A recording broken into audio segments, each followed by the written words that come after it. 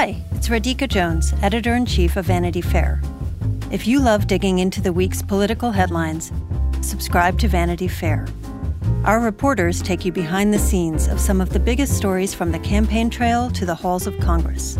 Just for our Inside the Hive listeners, save 15% on a yearly digital subscription to Vanity Fair with promo code POD15. That's vanityfair.com, promo code POD15 for 15% off 1 year of all you can read, watch, and hear.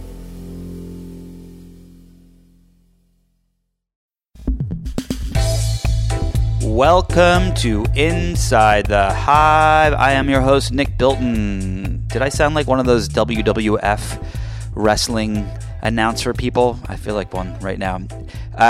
This week, I know I say this every week, but this week has been batshit crazy in the news.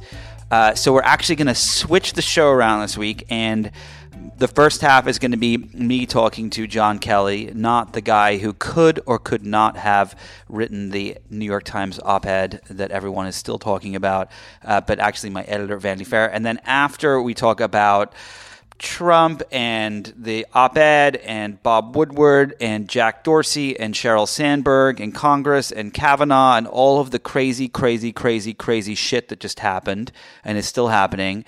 The second half of the show is going to be with Nancy Jo Sales, who is a writer and reporter and author and is now the director of a new documentary called Swiped, Hooking Up in the Digital Age, which is out on HBO next week. And she's going to talk to us about what Tinder and Hinge and all of these things, these dating, whatever the hell you want to call them, have done to society, have screwed up our teenagers and young adults and so on. I'm actually featured in the documentary. I have a very small clip where I'm interviewed and I talk about how crazy technology can be for society. But it's a fascinating documentary and a really amazing interview. So let's get to the first half of this and welcome John Kelly back to the show. Welcome, John Kelly, the author of the infamous op-ed article in the New York Times. How do you feel being out as the guy who wrote this, John? Was it really that obvious, Nick, that I did it? Have I used Lodestar in our conversations on your podcast before? You have. I went back to the archives, and I recognized that you said it forwards and backwards a few times, Russell, and it was definitely you. Okay, so let's just jump right in here. We've had some crazy weeks in the Trump administration. I may have said this before, but I truly do believe it right now that this has been probably the craziest and chaotic yet. I mean, there have been moments that have been sad and despondent, fear, around potential nuclear annihilation, families being torn apart. But when it comes to actual coverage and media and our industry, this feels like the pinnacle of everything we've seen. And you and I both worked at the New York Times for many, many years. And what I want to kind of start off with is this op-ed piece that everyone's talking about and dissecting. And I wanted to get your take on if you think this is a good idea, it was a good idea, or if it was a bad idea. There are some people I've spoken to in the journalism community, some of whom have worked at the Times before and worked there, who have said that they don't think it was a great idea, that it really kind of makes the Times look bad. It makes them look like, they're involved with the deep state, if you will. And there are a lot of people who say the opposite and think that it was a rallying cry and a almost like a cheerleader saying, "Hey, we're here fighting with you. Don't worry." But as someone who worked at the Times as an editor, what are your thoughts? Well, I think first and foremost, it is massive, right? I mean, it is just it, as John Homans here would say, it is a massive score, and it was not a gift. I know that James Dow, the op-ed editor, has told Michael Barbaro on the Daily, and also I think he talked to Stelter. Our own Joe Pompeo has done a story on this.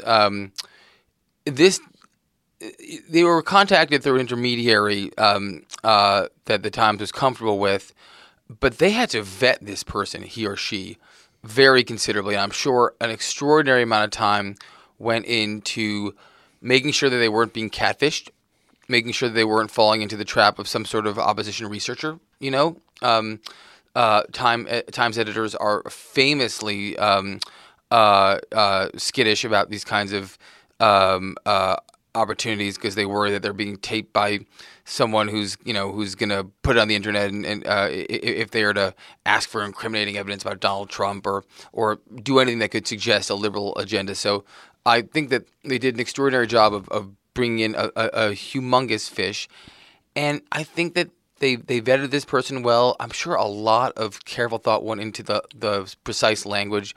Lodestar is a word that we've all stopped on. It's the internet is picking it apart, Oxford comma by M dash. Yeah. I mean, it is.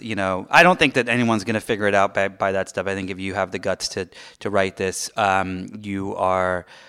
You're in the clear. But what I do wonder is this person wants to be discovered at some point, right? I mean, I presume that, and the tenure for the average Trump administration official, it's like the average tenure of an NFL left tackle, right? It's not a very long run in a job, so presumably this person will have their own kind of deep throat reveal at some point in which they can bask in some refracted glow of glory and valuing country over party.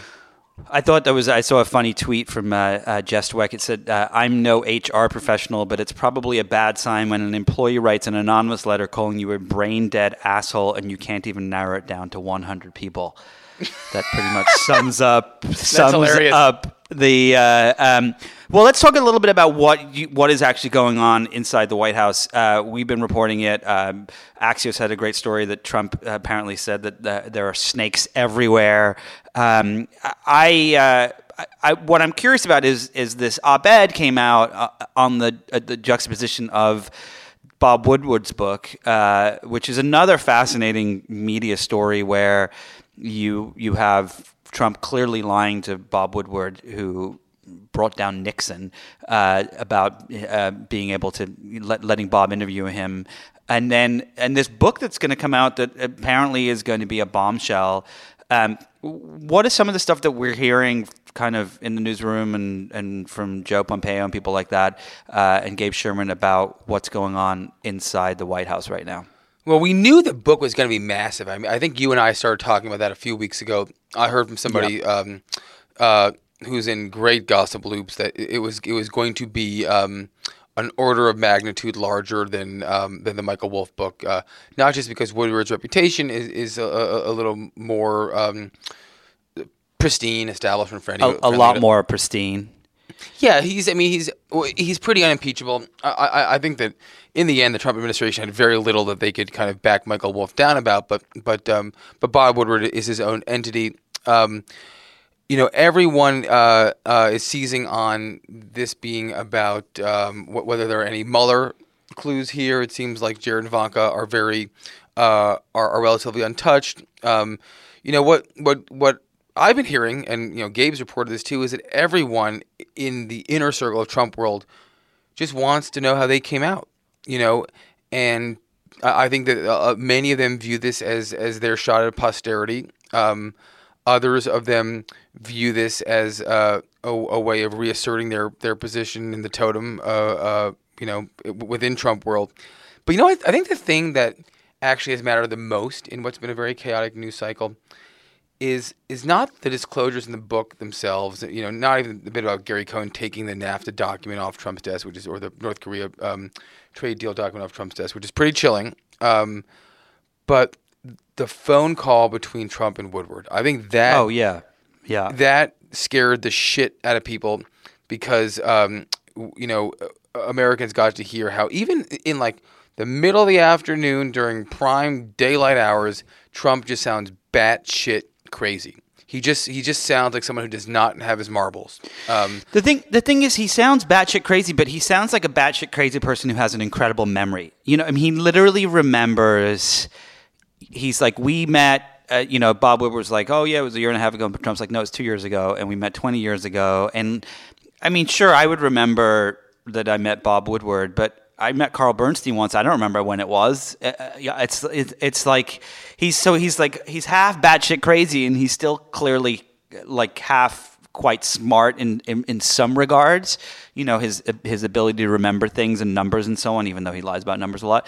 But I think that I guess the thing that I'm wondering, and the book comes out next week and we'll know more then, but the thing that I'm wondering is if this book can have an impact. I mean, the thing with what's his face's book, with Wolf's book, was that Steve Bannon was kicked out of the White House, essentially. Right. And he was kicked out of the administration, and heads rolled, and we now have a kind of a new administration, partially as a result of that. Kellyanne Conway, of course, survived, but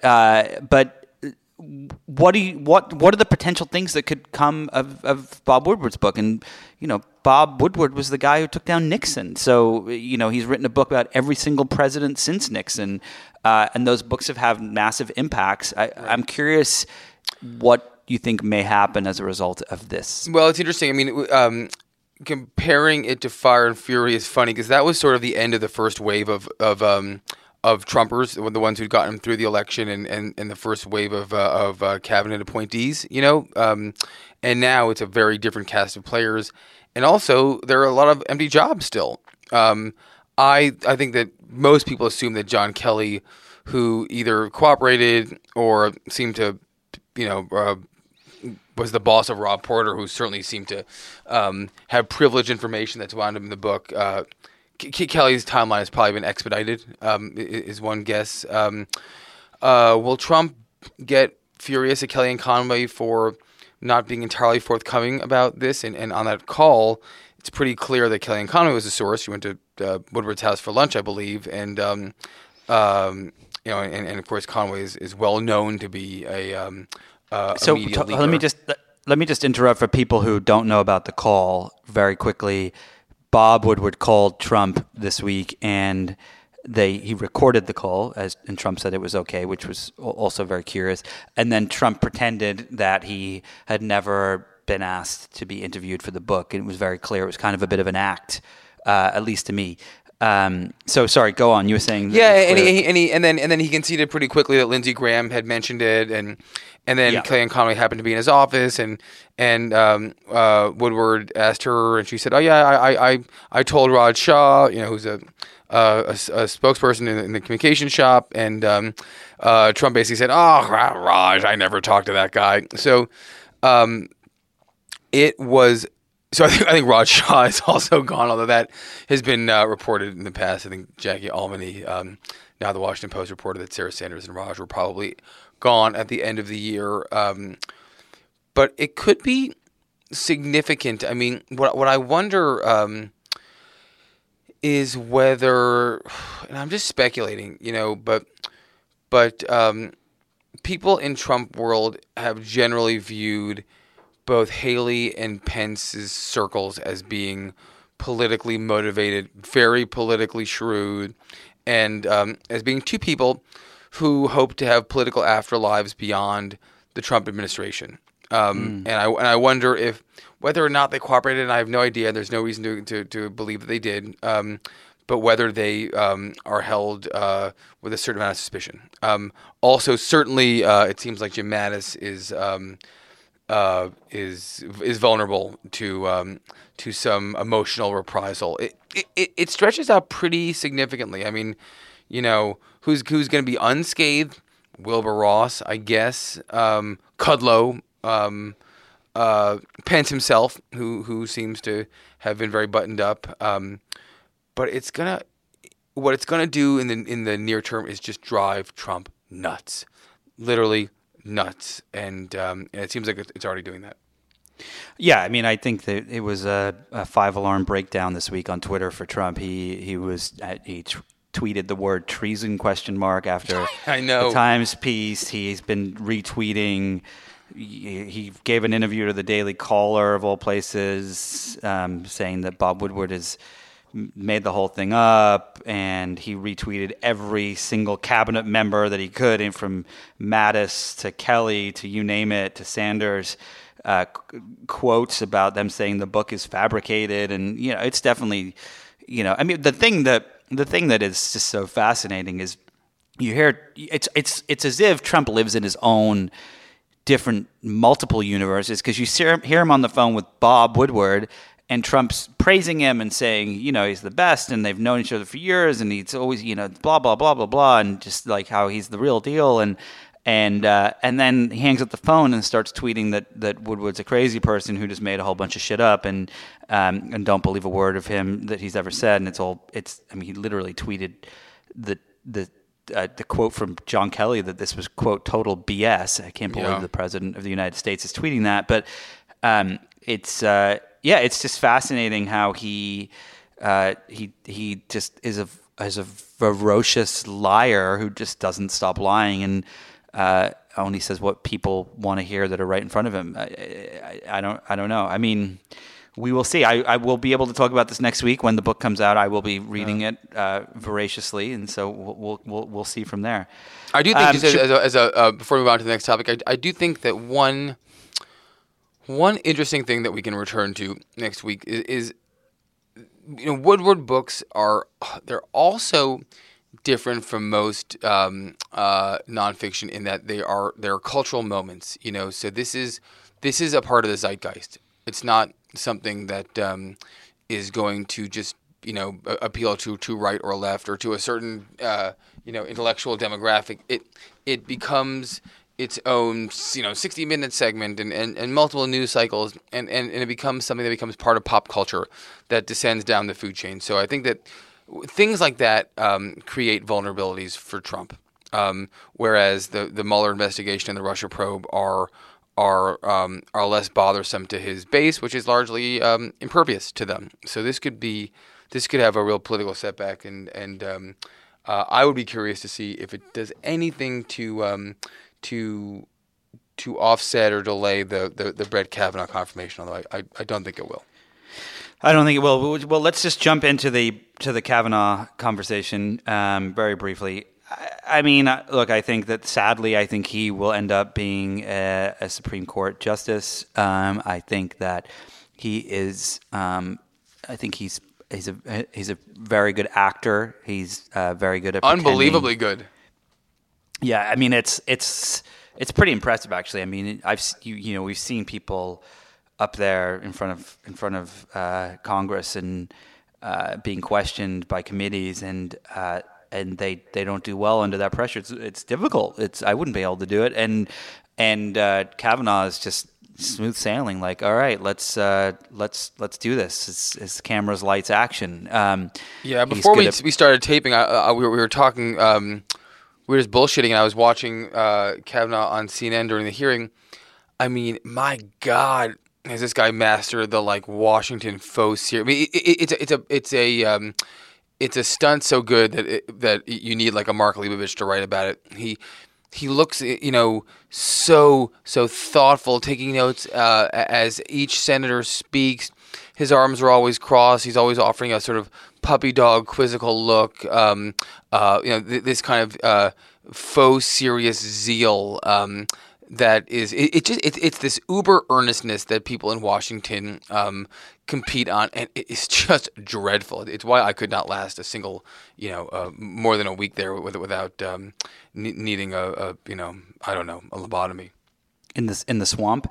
Well, yeah, it's just it's what's frustrating is how we've gone through all these news cycles around this, and the Republicans have done what the Republicans do so well, just hide documentation and not release information. And there's of course things that have leaked finally about how Kavanaugh doesn't consider Roe versus Wade set in stone as a law of the land, and there are all these things that have come out. But at the end of the day, he will be the nominee, and I think that the only thing that we can he'll be the justice. The only thing we can pray and hope for is that Ruth Bader Ginsburg eats her greens and does her push-ups and survives the next 2.5 years.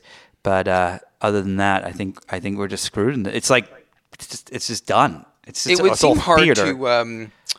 It would seem hard to imagine that the Democrats, particularly in a Democrat-led House, would be able to, and with close to a. Let's see what happens in the Senate. It'll be close. Wouldn't find ways to to create a moratorium for a potential third Trump Supreme Court appointment. That would be there are political options at their disposal to stall. And what are those political options? Well, it's funny. I was going to say I don't have them at my fingertips, but there are political filibusters that they can use, and they can be as simple and as mercenary as what Mitch McConnell did, which was basically come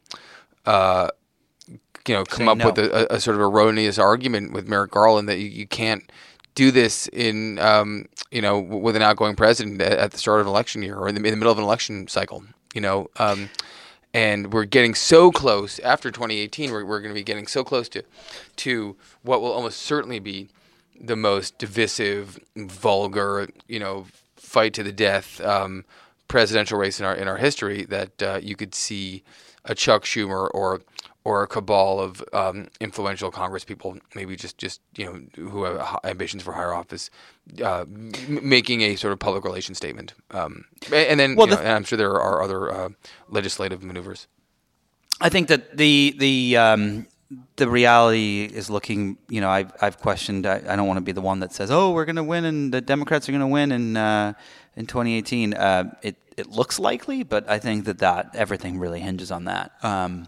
And that would also be off-brand with your generally pessimistic viewpoint. I was just about to say that I actually this week have had an optimist. I can't even say the word. I had an optimistic moment this week. I was, I watched over the last week. I watched the John McCain funeral, and you get the feeling, even though George Bush was an asshole and a bad president and did terrible things, and even though Obama did stuff that I grossly disagree with, and I don't think he was as great a president as everyone says he was, and even though Clinton had his infidelities and it was his choices that led us to have the prison system that we have today, and so on and so forth.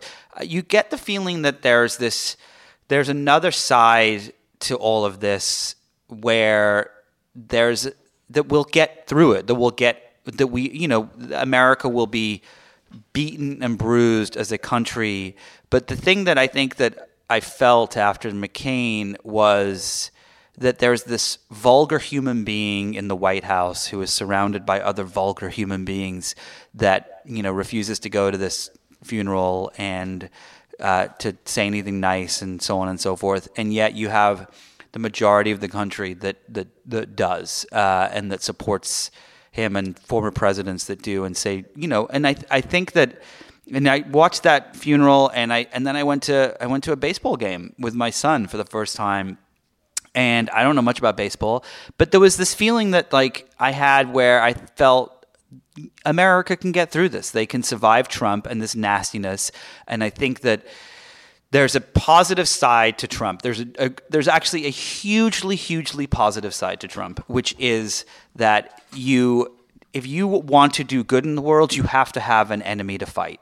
And there is no better enemy than the Trump administration that has done so much bad to this country. And I think that you're seeing Beto O'Rourke and people like that who I've been talking about for the last year as a person who is able to rise above all this crap. And you're seeing this excitement around people who and conversations, I think, where there's hope. I hate to use that word, but it's a real. That's the feeling I've had, and so I feel like there's. If it wasn't for Trump, we would not have had the Me Too movement. If it wasn't for Trump, we would not have more women running for office than we've ever had in history. If it wasn't for Trump, you wouldn't have had Cortez won. You won't have Beto O'Rourke, who's up against Ted Cruz. You wouldn't have all of these people who are able to rise through the norm and kind of offer this potential new world of government. And I think that and if it wasn't for Trump, we probably wouldn't have jobs in the way we do. I think that the media industry is doing so well because of him, because it's something that's fighting against him. And I think that this week I had this kind of positive moment thinking about all that. Yeah, that's That takes the bright side, Nick. I'm proud of you, buddy. That's a really Thanks, that's buddy. a really grown-up perspective. Thanks. Many people have been. You're right, and many people have been certainly wounded along the way when it comes to things like the so-called Muslim ban and of course the horrific border separations, which we're still getting the bottom of. That is true. That is true. And many people have gotten just even wildly richer, like all the rich people that we know, and it's all gross. But if this New York Times op-ed teaches us anything, it's that the people inside the system are doing everything they can to like jank up the wheel to make sure that he can't drive the bus. So. All right, so let's end this us blabbering away on a topic I know all too well, technology. We had Jack Dorsey and Sheryl Sandberg in front of Congress this week doing more theater, and it was. I felt like a lot of the stuff has been theater. It's just been there for senators to ask questions about whether they're being shadow banned or whatnot, or ask why their printer doesn't work, things like that. But I felt like this week there was kind of there's going to be a push towards some sort of I don't know if it's going to be regulation or agreement or something, but I feel like just the language that was being spoken this week meant that there was going to be something that will come of this stuff. And maybe there's a world where the government actually steps up to plate and does something to try to avoid what's happened before to happen again with these social media networks. I don't know. Oh, well, don't bother asking me. I don't know. Well, elaborate. What do you think is really going to happen? You think this is how much can really change? Given how formed they are and their role in the social firmament. Well, I think that what can change is that there can be specific rules put in place. I think that there's a saying in business that when it comes to technology that there are two kinds of companies: those that have been hacked and those that don't know they've been hacked yet. And I think that that's true for these social media networks. There are these they've not taken privacy seriously. They've used it for ads. They haven't taken data seriously. Jack Dorsey can get up there until he's blue in the face and talk about how he could do better with this and better with that and do better with this and he's sorry about this eventually they have to start doing these things. And he can Dorsey talked this week about how it's dismaying to him to see that the platform has been used so negatively, and he actually said something that was complete opposite to something I've said before, which is that he thinks that by making the platform healthier, by making Twitter healthier, that more people will use it. I think that ship has already sailed, honestly. I don't think that you're going to do anything that's going to turn that around. I think that it is a de facto part of the DNA that it is a negative platform. Yeah, my question to you is, it seems like the only thing that could really make this work is if there was a real business incentive, and not regulation, not like you guys got to follow the rules or else, but actually, there's a company that is following the rules and becoming wildly popular. So you've got to come up with your the way that Facebook copied Instagram stories. Like, is there a version of that for like civil, non-hackable, non-Macedonian troll social media? And do you think there's a business big enough to make these companies really care about the sanitization required? I think that Mark Zuckerberg's stock fell $120 billion in 1 hour last quarter. Twitter's stock has been on a precipitous decline. It's back to where it was a year ago, give or take.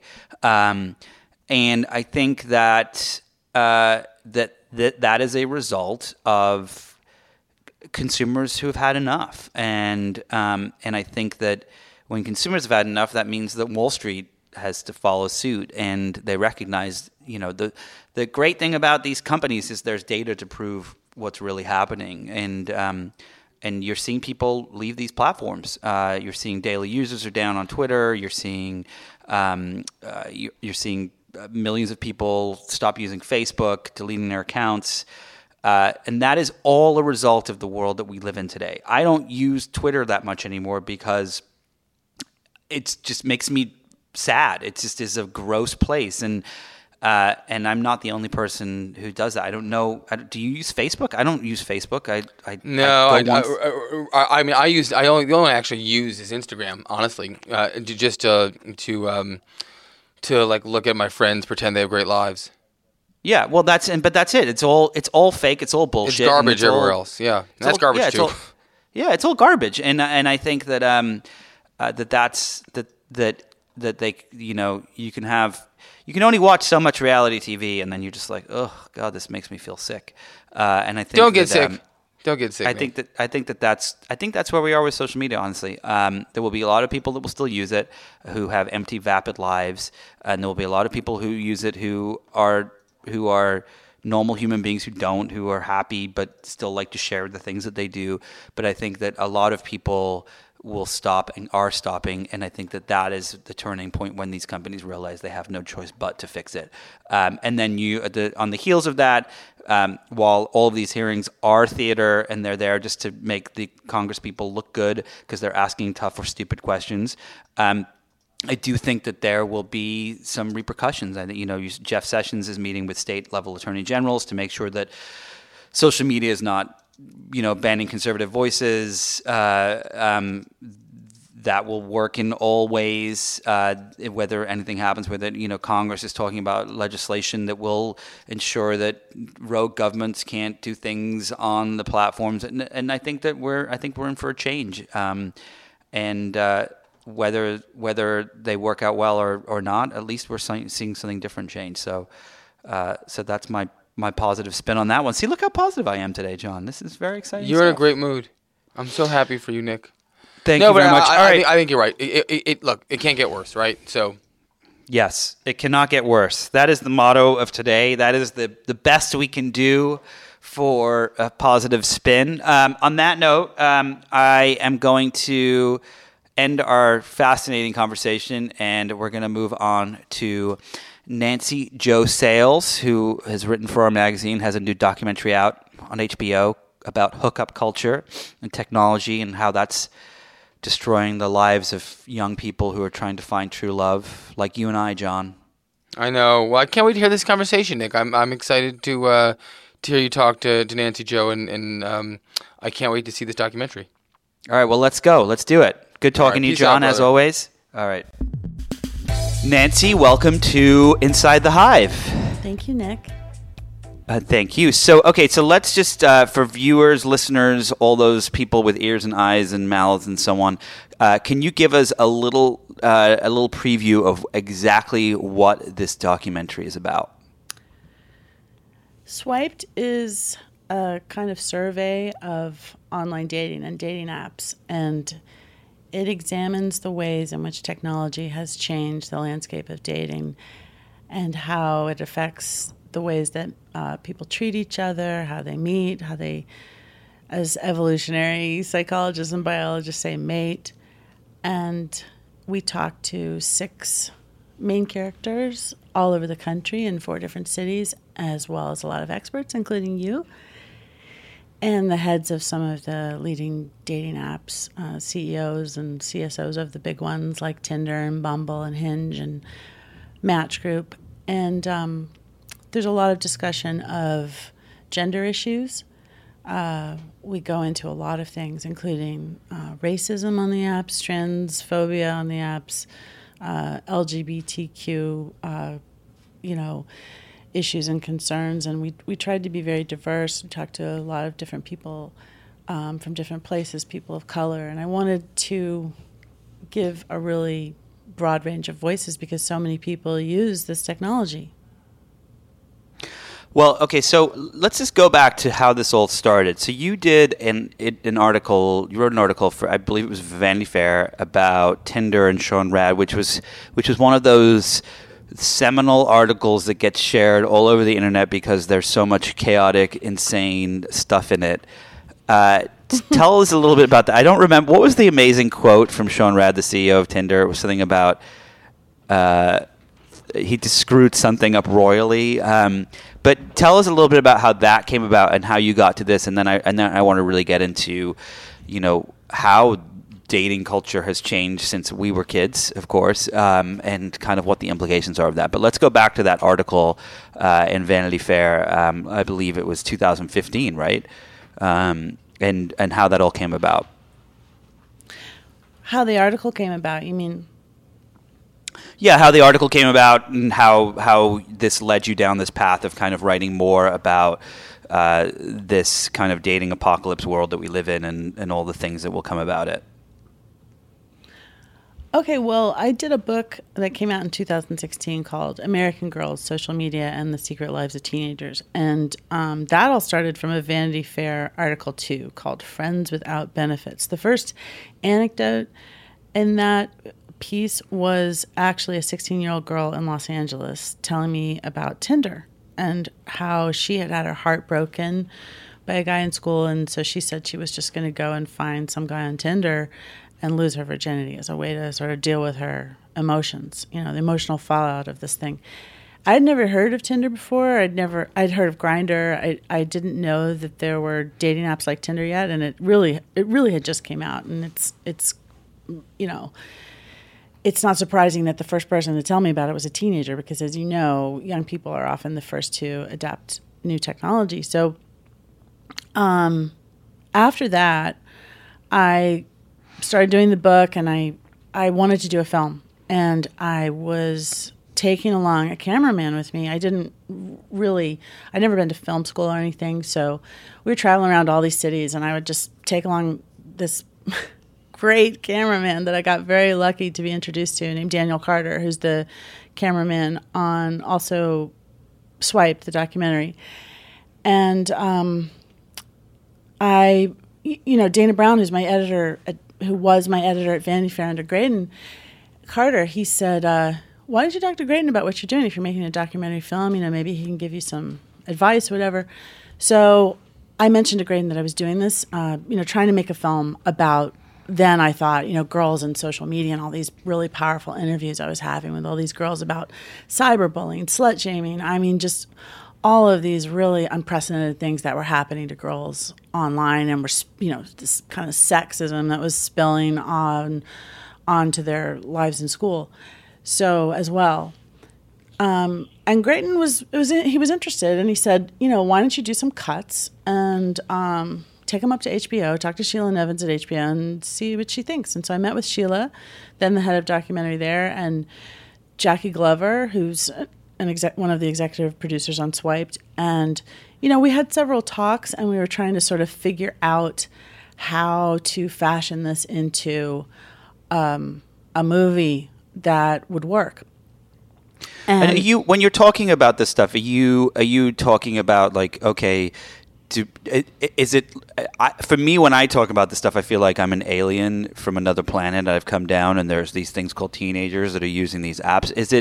Are you kind of trying to understand the lay of the land in the same way most people who were not born after 1990 or whatever are, or are you? What is it that you're trying to get to? Because the thing that's so fascinating is how quickly this culture has changed. It's really just a matter of years, right? Yeah, exactly. Well, teenagers and youth culture have sort of been my unofficial beat for going on more than 20 years. I got really lucky when I was back at New York Magazine in the 90s. I just, randomly got assigned a story about teenagers, and it sort of took off from there. And I guess I've sort of become known as someone who interviews teenagers, and I do get that a lot. Like, do you feel like an alien? Do they look at you like you're weird? I don't know. I don't know if it's because I'm immature or what. Right now I'm wearing a Star Wars t-shirt, so I don't know. I'm 53 years old, but I feel really comfortable around teenagers, and I love talking to them because I think that they have just, also a lot of the stories that I write are very dialogue driven, and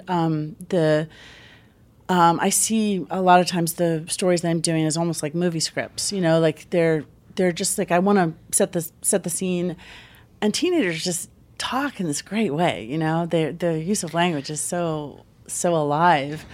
And I love to hear them talk about things. And even back in the 90s, teenagers were adopting new technology, and often it was used in ways that involved sex, too. Like they were running around with video cameras, back those handheld things in the 90s, filming each other fighting and having sex and all these things, like that was the first of the sex tapes, like Pamela Anderson's sex tapes. It was like this huge deal. I mean, now it just looks so benign because she and Tommy Lee were like madly in love, and their sex tape got released, their honeymoon and everything, and it was this big scandal. Now it's like, that's just nothing compared to what the average teenager is seeing online. They were also looking at pornography. So I was sort of writing about teenagers and technology without kind of knowing it before social media as well.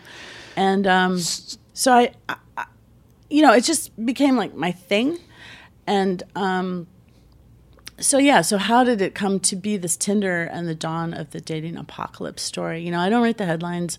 A lot of people had this very strong reaction to this headline. Dana Brown wrote the headline, and I'm bad at headlines. It was a great headline because it got people to read the story and talk about the story, but maybe not read far enough into the story, because a lot of people took that headline, that phrase, dating apocalypse, which was actually a quote. It was in quotes in the headline, and it was a quote from a young woman who was interviewed in the piece, and she was talking about how this whole dating scene was just a mess in her estimation. So Graydon assigned that story because, I'm sorry, this is sort of circuitous way I'm telling this, but so we're talking about doing this documentary. We're trying to figure out what it is. I'm telling him about all the reporting for my book, American Girls. I tell him about Tinder. This is Graydon. And he says, oh my gosh, I remember I took it out in his office. I didn't have it on my phone. I downloaded it, and I showed him in the Vanity Fair office how quickly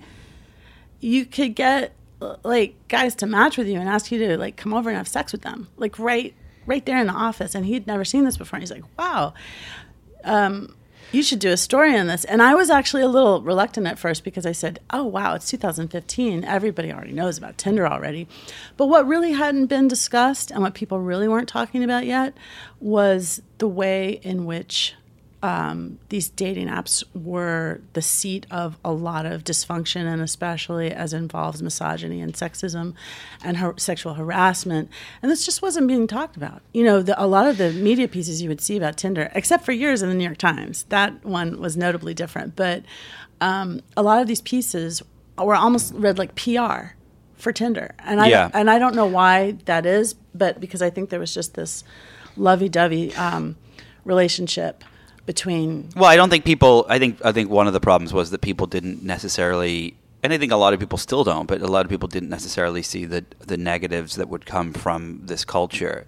So getting to the documentary, so you sat down with all these teens. What are some of the things that you discovered from these teens that you hadn't discovered before?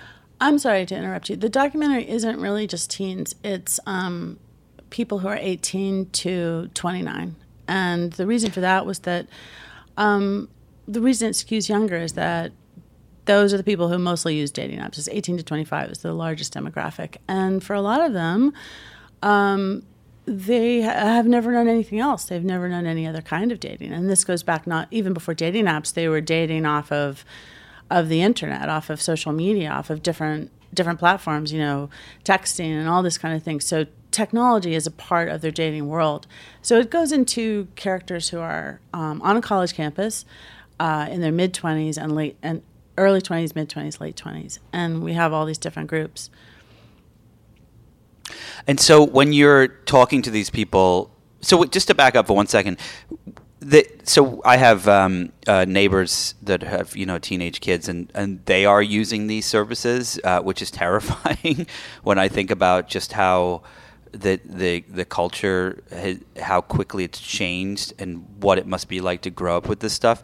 The thing that I keep wondering is, it's very clear, and maybe you disagree with me on this, but it's very clear that these technologies are having detrimental effects to the way kids are meeting significant others and so on. I know it's, you're younger, you're in your teens or your 20s or whatever, and you're not trying to marry this person, but it's creating a dynamic that is different.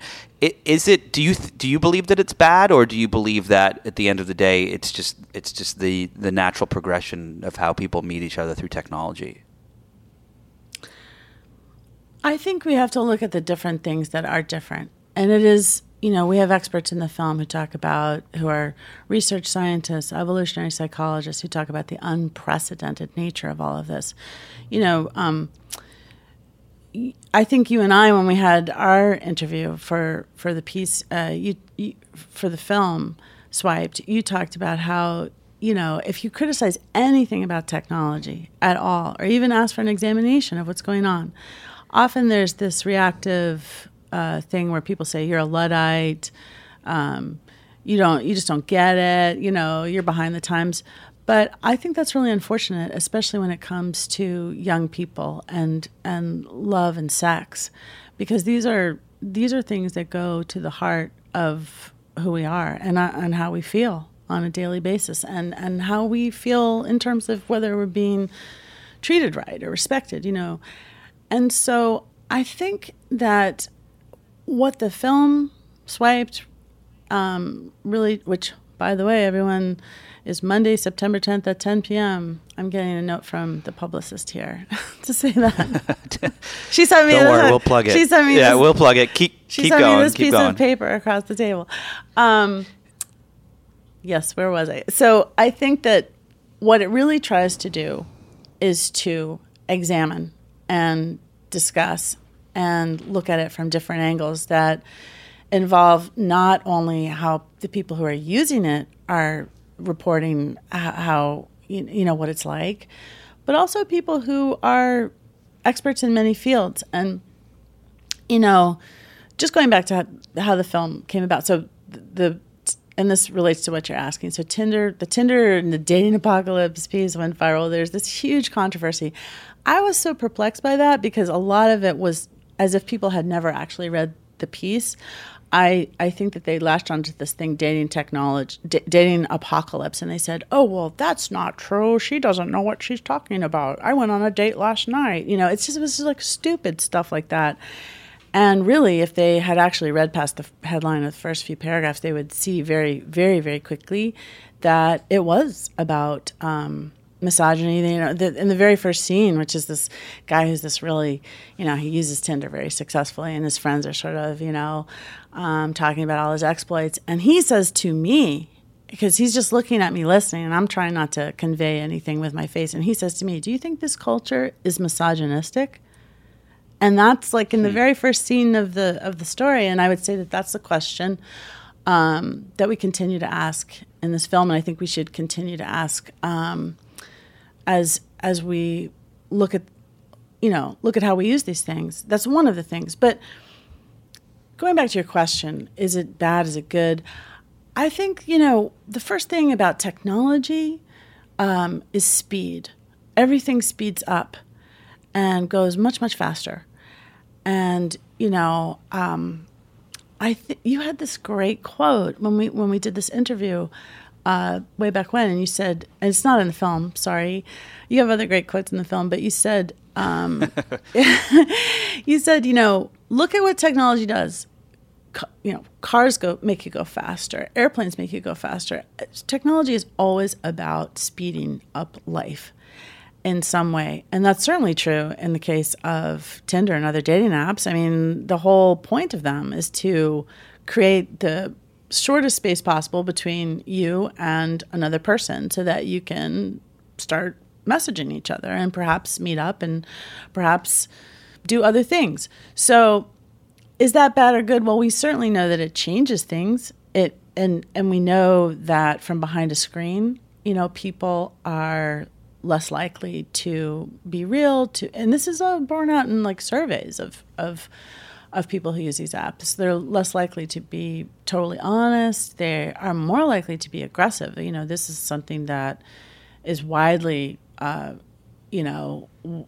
widely reported by me and others, and also is in the film, is the amount of sexual harassment. I was just talking to a young woman this morning from another media venue, and she was talking to me about her Tinder use and how she's noticed, she says, I'm quoting her, that there's been more and more and more sexual harassment on these apps, these dating apps. And she said, why do you think that is? Now, I have not reported that. That was her reporting this to me. But if that's true, if it has gotten worse, I would say it's because it's become so normalized. It's like, because nobody is really asking these questions that I hope this film is asking and raising, that we start talking about more. Harassment is normalized. It's just like a kind of thing that happens on whatever dating app, That's just what you come to expect. Dick pics, are a thing that I think there's one study that says like 70-something% of millennial women have received a dick pic, unsolicited. Yeah, I'm sure that number is actually probably low. Right. All right. So wait. But what is that doing to us? Well, that's what my question is. So the larger question is what are the implications of this? I mean, you talk to the CEOs of all these companies, you speak to these people that use these services, you speak to these psychologists. What are the larger implications of this?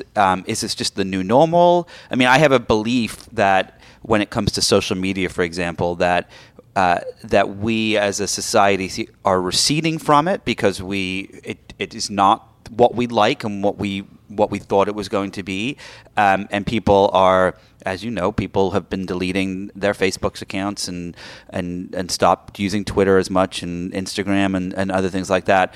And while there will still be a lot of millions and millions of people that use it, there will be millions of people that do not. And I guess is this Tinder culture here to stay, or is it something that we could turn around and be like, hey, maybe we should start going to bars again and restaurants or whatever it is and start meeting people that way? Well, the dating industry has exploded in the last 5 years since Tinder. The online dating industry has exploded. There are now thousands of these platforms, not just in America, but all over the world. There are hundreds of millions of people using them. And, Tinder we keep bringing up Tinder, but you got to remember there's just a slew of other ones. But Tinder is the place that's used the most is London. And then it's New York, and then Paris, and then, Buenos Aires and Moscow are not far behind. I mean, it's everywhere. It's in 128 countries. And other countries like China has a huge dating app culture as well. And I'm embarrassed. I can't remember the name of their big dating app. There's like a Chinese sort of Tinder. And so, I don't see it slowing down. Adam Alter, who's author of a great book, Irresistible, he talks about gamification and the addictive nature of the swiping mechanism, which Jonathan Badin at CSO of Tinder, who we interviewed, talks very openly about creating the swipe in such a way so that it would basically be addictive. So I don't think that something that's addictive, designed to be addictive, and designed so well. I mean, wherever you come down on whether Tinder's good or bad, you got to admit it's kind of a genius thing. Yeah, no, completely. It's kind of a genius thing. So we have something that's incredibly addictive, and it is, please watch the film for a more nuanced discussion of why that is. I find it really interesting. One of the most interesting things in the film for me was the whole gamification aspect of these apps, which I learned about when I was doing it. So it's addictive, you get sex, and it's easy. So you can get sex. That's kind of the point of a lot of people would say of it, although the heads of the dating apps argue that it's all about love and marriage and getting people, riding off into the sunset and wedded bliss. But we haven't really seen, as far as Tinder goes, the data on that. I asked the Jessica Carbino, sociologist at Tinder, in the film. It's I think, striking moment in the film when I ask her, like, okay, well, where's your data? And she says, oh, well, that's not available. And then we're talking about the question of whether or not people actually do get married. She says, well, we're inundated with emails, people getting married, but it's impossible to do this survey. Well, your data company, it doesn't seem impossible to me. But, that's for the viewers to decide when they watch all of these exchanges, which I think are pretty interesting. But so I don't see it slowing down. I don't see why would it slow down at this point, And I think that it's already it's already transforming. There's now, one of my friends told me that there's now, it was described to me as a gay dating app called Taimi, I think it is, Taimi, which now has video capability. And I was told when I interviewed the heads of these dating companies that that's the next thing on the horizon. I think the head of Match Group, Mandy Ginsburg, told me that that's coming this year. And I think Tinder said as well, this video capability where people are going to be able to, stream each other live instead of just like write messages. I think the messages and the pictures are very soon going to look like the Flintstones, and that's just going to be gone. And people that sounds pretty. It sounds pretty intense. I mean, we all thought that when the FaceTime technology came out that we would no longer use phone calls and that's how we would communicate. But it's a very personal experience to stream video to someone. It seems like it's going to kind of, talking about the speed thing, it's going to speed things up even more. When I think about all the CEOs and CSOs, can I just say one last thing on that, which is that this is not in the film, but I continue this reporting. It's like just part of what I sort of do these days is when I talk to young people that I interview about, look, what do you think is going to happen when the video comes? And every single person has says, well, it's just going to be like naked. I mean, like that's already how a lot of young people, FaceTime is like, you could say for a lot of people in this culture is naked time, and that's how a lot of flirting goes on now. And there's a lot of like sexting. A young man talks about in the film, like how he and his friends, even in middle school, were Skyping and sexting through Skyping and stuff. So I think it's going to just develop along these lines and not go away. Fun, exciting, scary. It's scary for someone who has kids. I can't imagine what it's going to look like when they're teenagers and whatnot. Well, I'm hoping your kids, when they're old enough, or use the dad. I hope at some point you get a chance to watch the whole film, because I think that the film really is asking us to take a pause and think about what this all means and how this is, what kind of people are we going to be, and what kind of people we are when we do things like ghost each other and all of these sort of really unkind and unpleasant and dysfunctional things that happen through the dating culture via technology, which have become normalized, which aren't kind or respectful, and are causing a lot of people to feel bad. And the things that you don't hear about when you read these, sort of like New York Times articles about, isn't it so great that like everybody's getting married off Tinder? That there was that very piece came out a year or two ago, and it just, as a person who was studying this culture and looking at it really closely, I just thought like that read like a piece of PR that was just sent down from Tinder. Well, most technology stories do read like pieces of PR when you actually know how the sausage is made, sadly.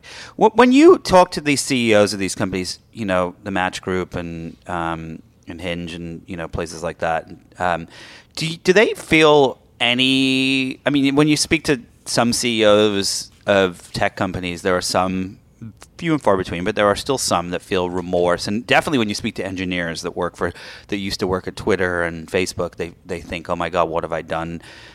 Trump is in office, Russia influences our elections and so on, and they feel bad for the culture that they have helped create. Do the CEOs or any of the people you speak to at these companies, whether they're in the film or not, just a question, do they ever feel remorse for the world that we live in today, or do they think that it's perfectly okay and normal? I think Justin McLeod at Hinge is honest in his, assuming responsibility for the ethical implications of all of this, because according to Justin McLeod, is the CEO of Hinge, he's also interviewed in the film, because before the film came out, before he knew me or anything, he read the Tinder and the Dating Apocalypse article, and he went to his users and conducted this very broad-based survey and saw that a lot of the things in the article were absolutely true. I mean, you can look up the Hinge survey, and there's, 81% of people have never found a long-term relationship on a swiping app. There's just, big statistics on people have been on a date and someone starts swiping on the date, you know, just like.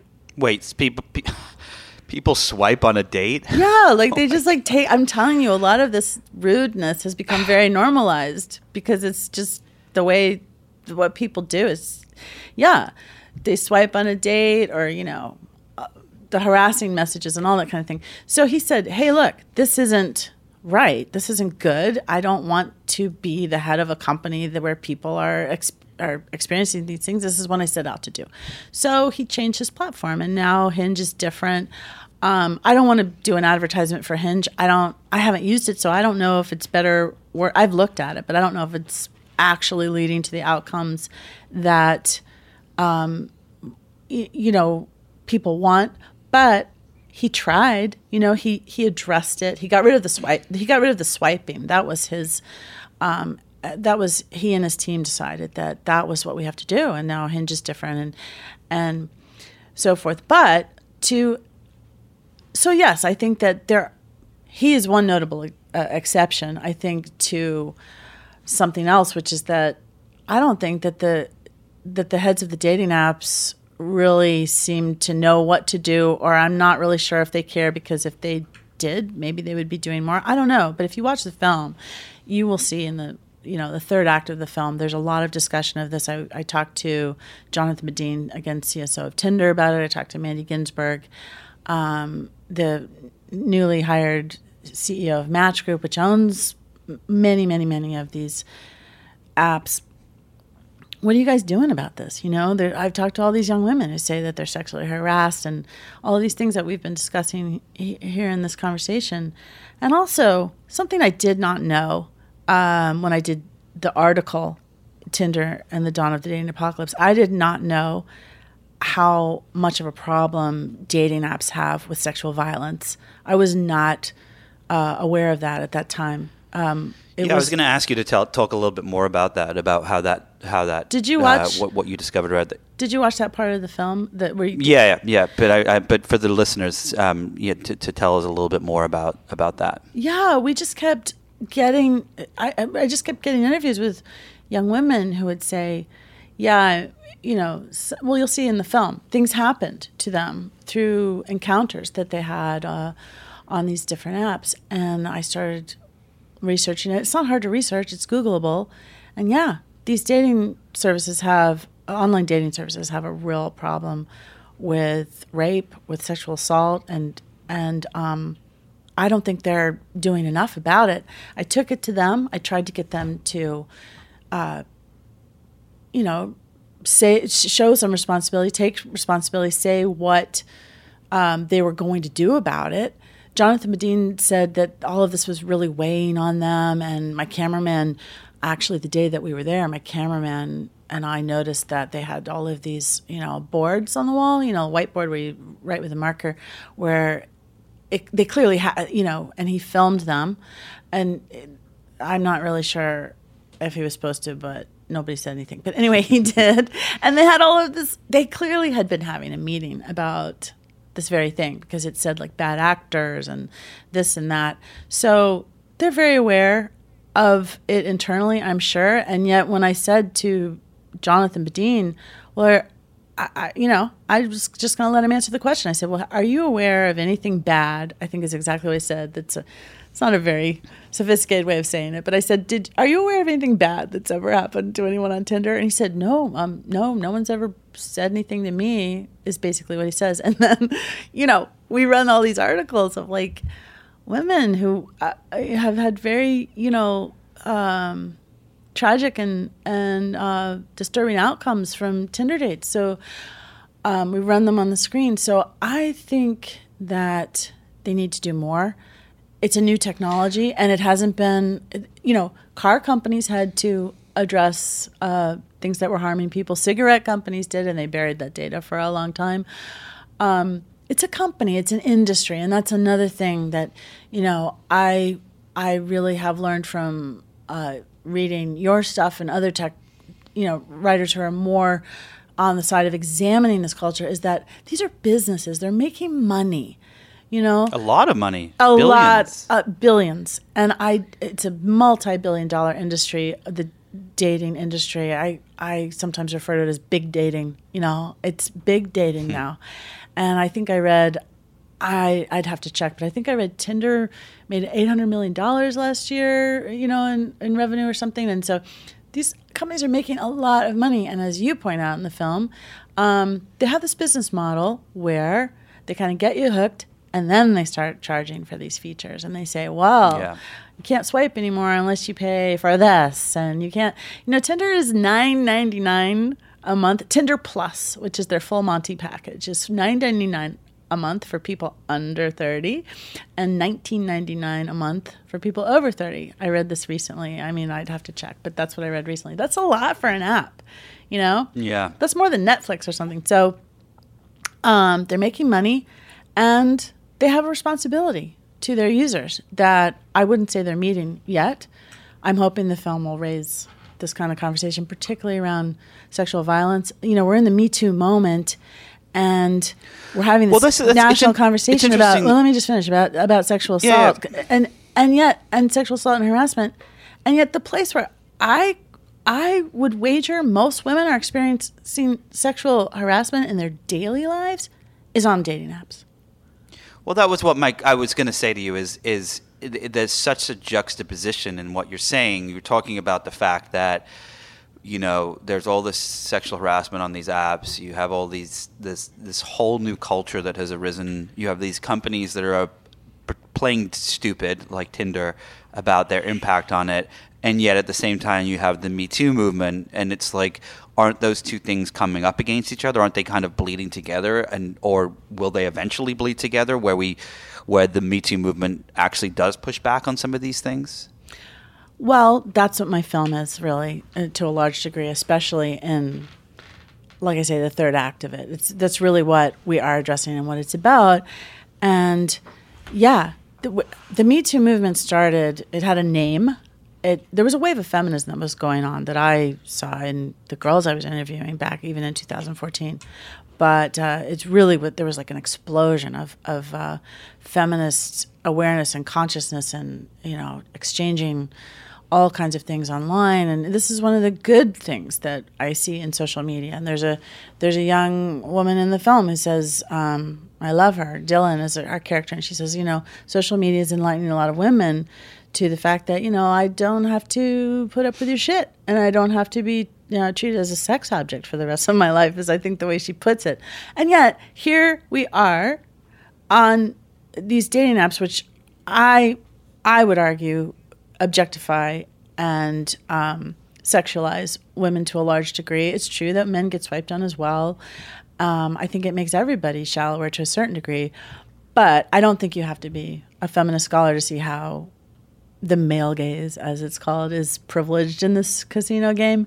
You know, so there's this whole hot or not aspect to it that doesn't get talked about. There's the sexual harassment that doesn't get talked about enough. And yeah, this is bumping up against the Me Too movement and the Me Too moment. Like I said, we were already editing by the time Me Too had a name, but this is what this film is, really, is what you just said. It's like the collision of the Me Too moment and dating culture.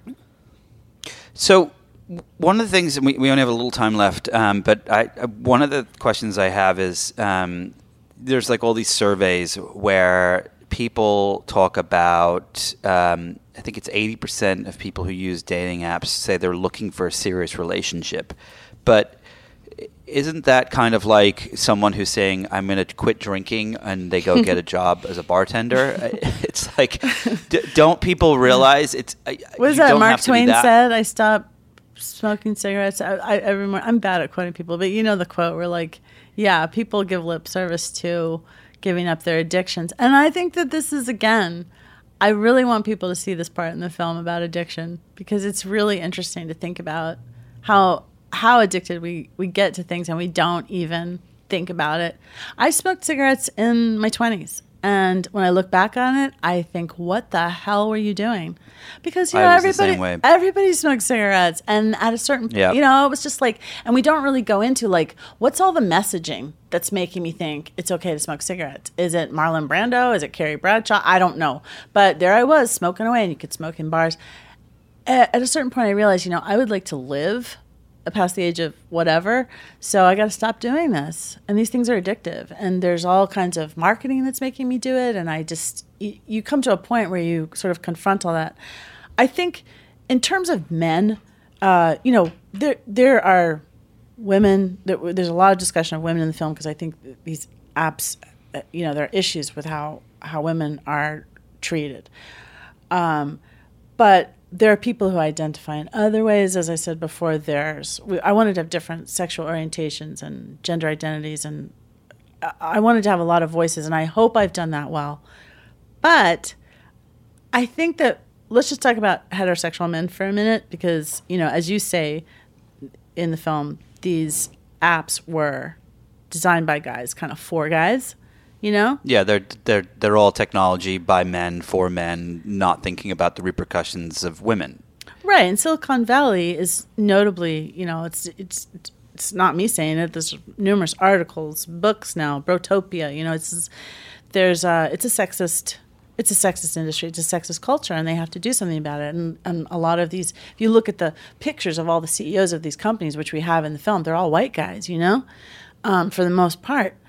And so I think that it's not as if dating apps created sexism or something. That would be a very reductive way of anyone looking at it or looking at my film. But I do think that, trends that are sexist and sexist trends and misogyny that has always existed in courtship to a certain degree are actually exacerbated by these platforms. And at a certain point, you can't actually blame the guys who are using them. Of course, everybody should take personal responsibility for what they're doing. But I think that the way the technology is designed, it kind of, rather than make heterosexual men, think about these things, it kind of normalizes, encourages, and promotes these same sort of regrettable things. So, we do have some young men in the film who talk very cavalierly about how they use these apps. And there's some fist bumps, and there's some sort of gloating about things, and there's some real degrading talk, because I think it's important for people to see that goes on. But in a certain way, like I said, I've interviewed teenagers and young people for more than 20 years. At a certain point, I don't blame them. They're just growing up in this culture. They're being formed by this culture. And they're being formed right now by technology. Their attitudes and behaviors are being influenced and informed by technology. Well, and the other thing is they don't, you and I can remember a time before these technologies where you would go to meet up with your friends at the mall, and you would make a plan to be there at 10 a.m. and that was it. And there was no way to reach them if you couldn't. And you would see someone who was a potential significant other, in school or whatever it was, and that was how you met them, or in college, or at a bar, or something like that, or even on the street. And there was a conversation, or your friend through a friend of a friend.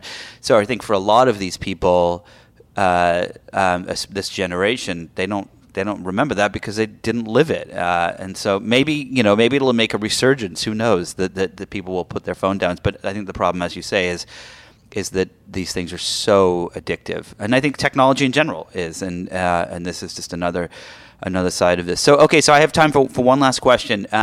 What for you, in all the people you spoke to, and, all of the reporting you've done on this topic, what for you was the biggest, oh wow moment that you remember?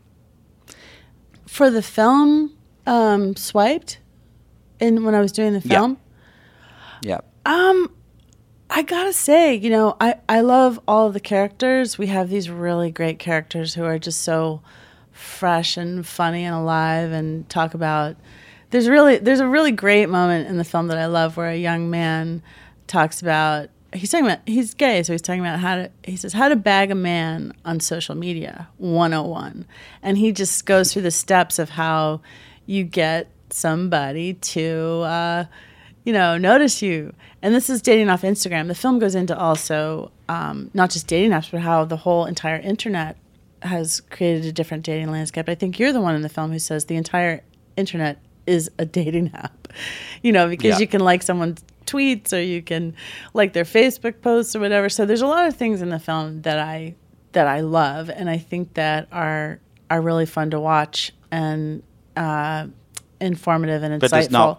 But the thing that the wow moment for me was when Jonathan Badeen started talking about this.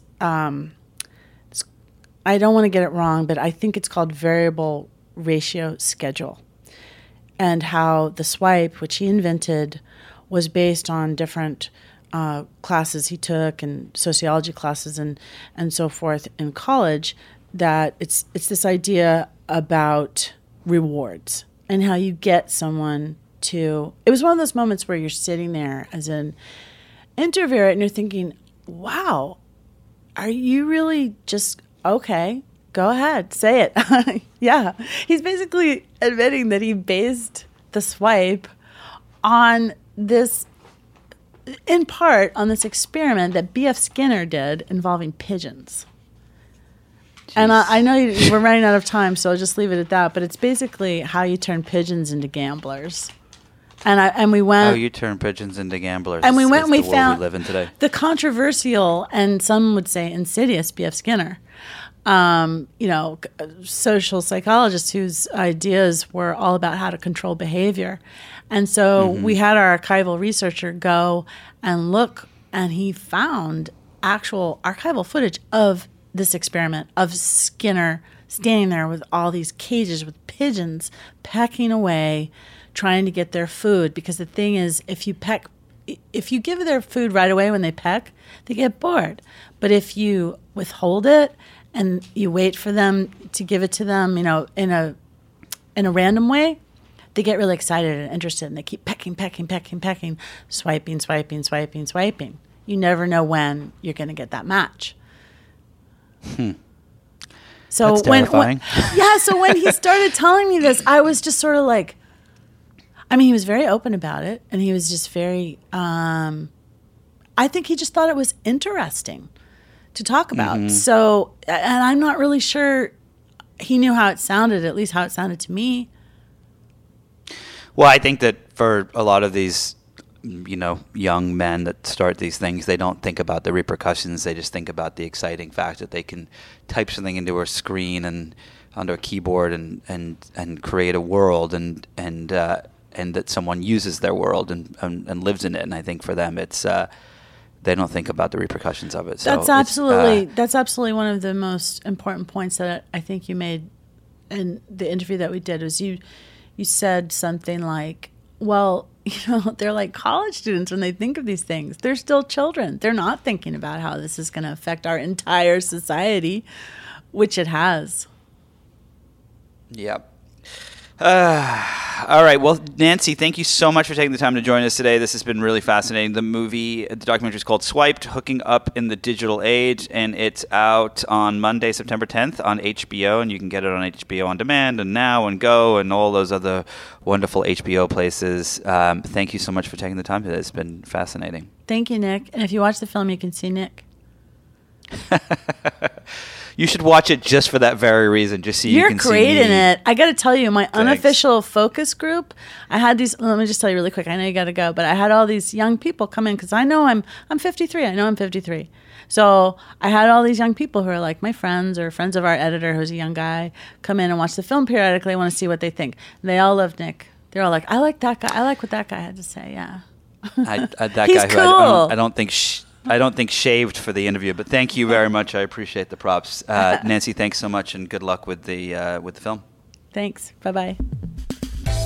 Thanks to my guests this week, Nancy Jo Sales and John Kelly. If you enjoyed this conversation, and I am 100% sure you enjoyed this conversation if you are still listening to this podcast so far in, be sure to listen and subscribe to other great episodes of Inside the Hive with Nick Bilton. That's me, and yes, there are a lot of great episodes from Inside the Hive if you go back to the archives and look. There are a few bad ones, but mostly great ones. You can find all of these on Apple Podcasts, Google Play, or anywhere you get your podcasts. And don't forget to leave the greatest review for anything you've ever left in your whole entire life. Swipe right, 5 stars, great, A+ rating. Would do business with them again while you're there. Thanks to the folks at Cadence 13 for their production work, and I will see you all next week. Dun dun dun.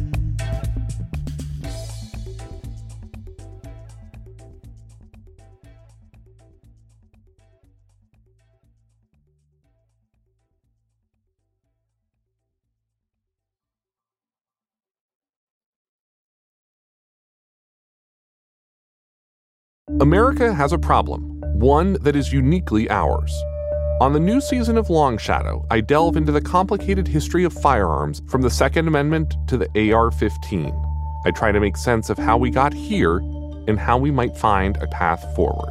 From Longlead, PRX, and Campside Media, in collaboration with The Trace, I'm Garrett Graff, and this is Long Shadow in Guns We Trust. Subscribe now wherever you get your podcasts. From PRX.